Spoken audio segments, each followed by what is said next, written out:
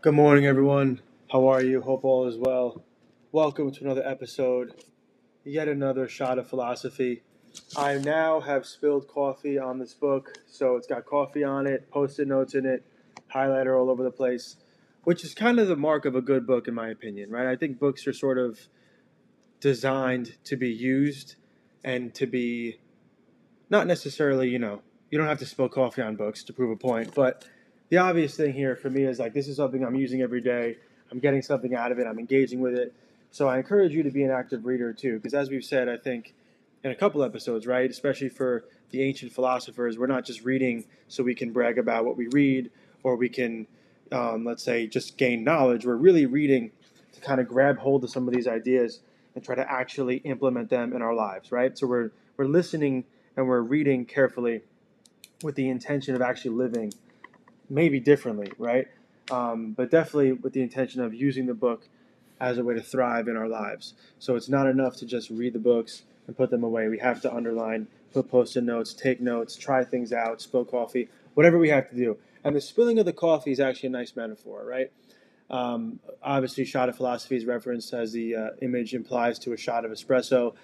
Coffee helps us take action and wakes us up, right? That's what philosophy should do. So I'm happy that I spilled coffee on this book today because I was at first a little bit annoyed, but now I'm justifying it as a good thing. So that being said, really good, I think, organic segue into the brief quote I want to share today. So this is Seneca actually referencing a poet and then going on to elaborate. And again, very similar to this idea of a shot of espresso, this shot idea, right? We're taking this, and I think we want to apply what he's saying, the spilling of the coffee, the shot of philosophy, in a number of ways, right? We might want to wake up so we could be patient. We want to wake up so we could be grateful. But I think one of the ways we can wake up that's really relevant to today's quote is wake up and take action with a sense of urgency, right? I think for those of us, I put myself in this crowd, to this group who are perfectionists. Perfectionism, I think, really leads to paralysis, right? It leads us to doing nothing. We're afraid that if we can't do it perfectly, you know, there's going to be some type of consequence. Usually there isn't, right? And what ends up happening is because we set the bar at perfection, we end up not taking action at all. I've felt myself do this literally this week with an email or with a task where instead of just, letting it, it meaning the email, for example, letting it get done and allowing myself to write it, I start overthinking, trying to make it the perfect email, right? It's not even about like a fear of an error necessarily, right? Although that's there as well sometimes. It's about how should I phrase this exactly? What's the best way to phrase this? Let's not let the perfect be the enemy of the good, and let's not let perfectionism, and I think to add from Seneca too, like perfectionism and this thought that we have time to get around to things prevent us from actually doing the things. So on that note, let me read what he says here, right? So he wrote, "Listen to the cry of our greatest poet, who as though inspired with divine utterance sings salutary verses." So like he sings healthy verses. Like, so healthy in what way? Well, healthy for us, right? To help us lead healthy lives. And the quote is from the poet: "Life's finest day for wretched mortals here is always first to flee." And Seneca goes on to elaborate. He questions, right, the reader. Why do you linger? He means, interpreting the poet, right? Why are you idle? If you don't grasp it first, it flees. And even if you do grasp it, it will still flee. So you must match time's swiftness with your speed in using it. And you must drink quickly, as though from a rapid stream that will not always flow. This is, once again, as we've been saying, this is literally the next page from Seneca, right?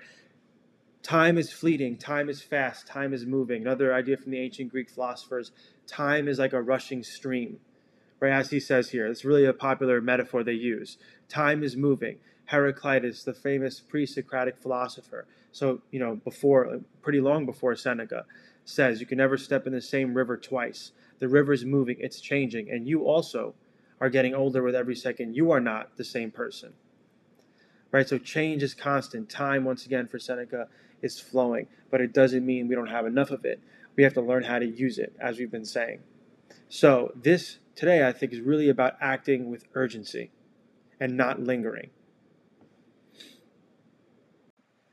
And if we take the question seriously, why are you idle? Why are you not taking action? And make it a little bit broader, right? Why do you idle in general? What are the causes for you to pause and idle when you should be taking action? So I already gave you a couple of mine, right? One is perfectionism and fear of making mistakes. I think this is a very normal thing to grapple with. But how intensely and how frequently do these things prevent you from getting things done, from taking risks that might be helpful, from doing something, as I was saying, as simple as writing an email? Do you read it over 5 times, 10 times? Do you not even write it? What's the cause? That's a great self-writing exercise, right? What usually makes me pause? What usually puts me in this state of idleness, in this state of lingering? Maybe it's a lack of energy. Maybe it's a lack of discipline. Maybe it's a lack of focus. Maybe it's a lack of good time management. So if we identify what's preventing us, we can attack those things more effectively and then stop doing this, right? Because again, time is swift. We want to act swiftly too. And I think this is great advice just for a lot of different things. We talked a moment ago about the spiritual development we might want to get from this, right? But also if you're at a job, the person who's good at answering emails acts with urgency. The person who's going to get the call back from whatever role they might be in, is acting with a sense of urgency. They're good at getting things done. They don't put things off for tomorrow. And I can think about my own career. The people that get back to me the quickest are really usually the best to deal with. The people who respond promptly. The people who, I would say, keep good office. The idea that you're attentive to your clients, you're attentive to your students, you're attentive to your stakeholders, right? Of course, we could say we're attentive to our family, friends, significant others. That involves urgency. If your friend turns to you, they need advice, you don't say, I'll talk to you tomorrow. If you're a really good friend, you say, all right, let's talk about it. Or listen, I can't at this moment, but I'll call you back right away. Or let's get dinner tonight. Right? So learning how to respond with urgency, I think, is a really valuable skill. And as I've said, a lack of discipline, a lack of confidence, a lack of time management, striving for perfection, right? All these things get in the way of acting with urgency. So we want to get rid of those things, identifying, first which ones we might be the most guilty of, perpetrating, let's say. And we want to cultivate urgency as a virtue. I respond to people and ideas and tasks promptly. Again, of course, we were saying these are all things that would be good for you and others too, right? There are some things, of course, we want to delay. But ultimately, I think what we're getting at here is to lead a good life, we want to make sure we respond to the opportunities of the day in a way that isn't sluggish or idle, or in a way that we're lingering constantly. Right? Because attentiveness to what is needed has to be met with or followed shortly after by action. Right? And I love the idea too of if you don't grasp it, it flees. And even if you do grasp it, it will still flee. So here he's talking about this sort of neutral march of time, right? Time's always moving forward, even if you're so in the moment and you're engaged versus being totally distracted or, as we said, I think yesterday, preoccupied. Time doesn't care, it's moving. But I also think this is great for opportunities. Even if you grasp for an opportunity and you crush it, right? You take the risk, you do the thing, you perform really well, you act with urgency, you still might not get it. And that's a powerful realization. We talked, I think, yesterday once again about luck. I love how he returns to this idea to some degree in this really subtle way. Even if you get after it, even if you do what you have to do to the best of your ability, you still might miss it. That's important to note, right? There's very stoic thinking here. Even if, as the stoic archer, the metaphor, right, you set your feet firmly, you've practiced for hours and hours, you perfectly pull back the arrow and you let it go with, accurate aim, your eyes are clear, your vision's clear. Still, it might start raining as the arrow is flying and affect the flight of the arrow. There might be a gust of wind that might affect the flight of the arrow. But it doesn't mean that you still don't the next time take grasp to the best of your ability. It's about adjusting our expectations to realize what Seneca is saying here, which is even if you grasp it, the opportunity, the moment, still might flee. Because it's not only up to you. But in order to lead a full and meaningful life to the best of our ability, we have to take these other steps to act with urgency, to not be idle, to set our feet, to have our aims, and to do our best to train ourselves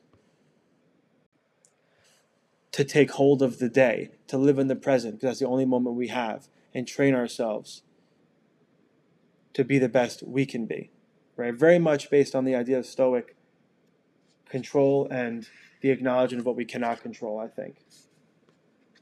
So hope this is helpful. Take grasp of the day, see why you might be lingering, try to eliminate those things, and set realistic expectations. Understand, right, you're entitled to the work, but you're not entitled to the results, is I think a very Stoic idea that we might want to consider here. Thanks for listening. Hope this was helpful. I'll talk to you soon.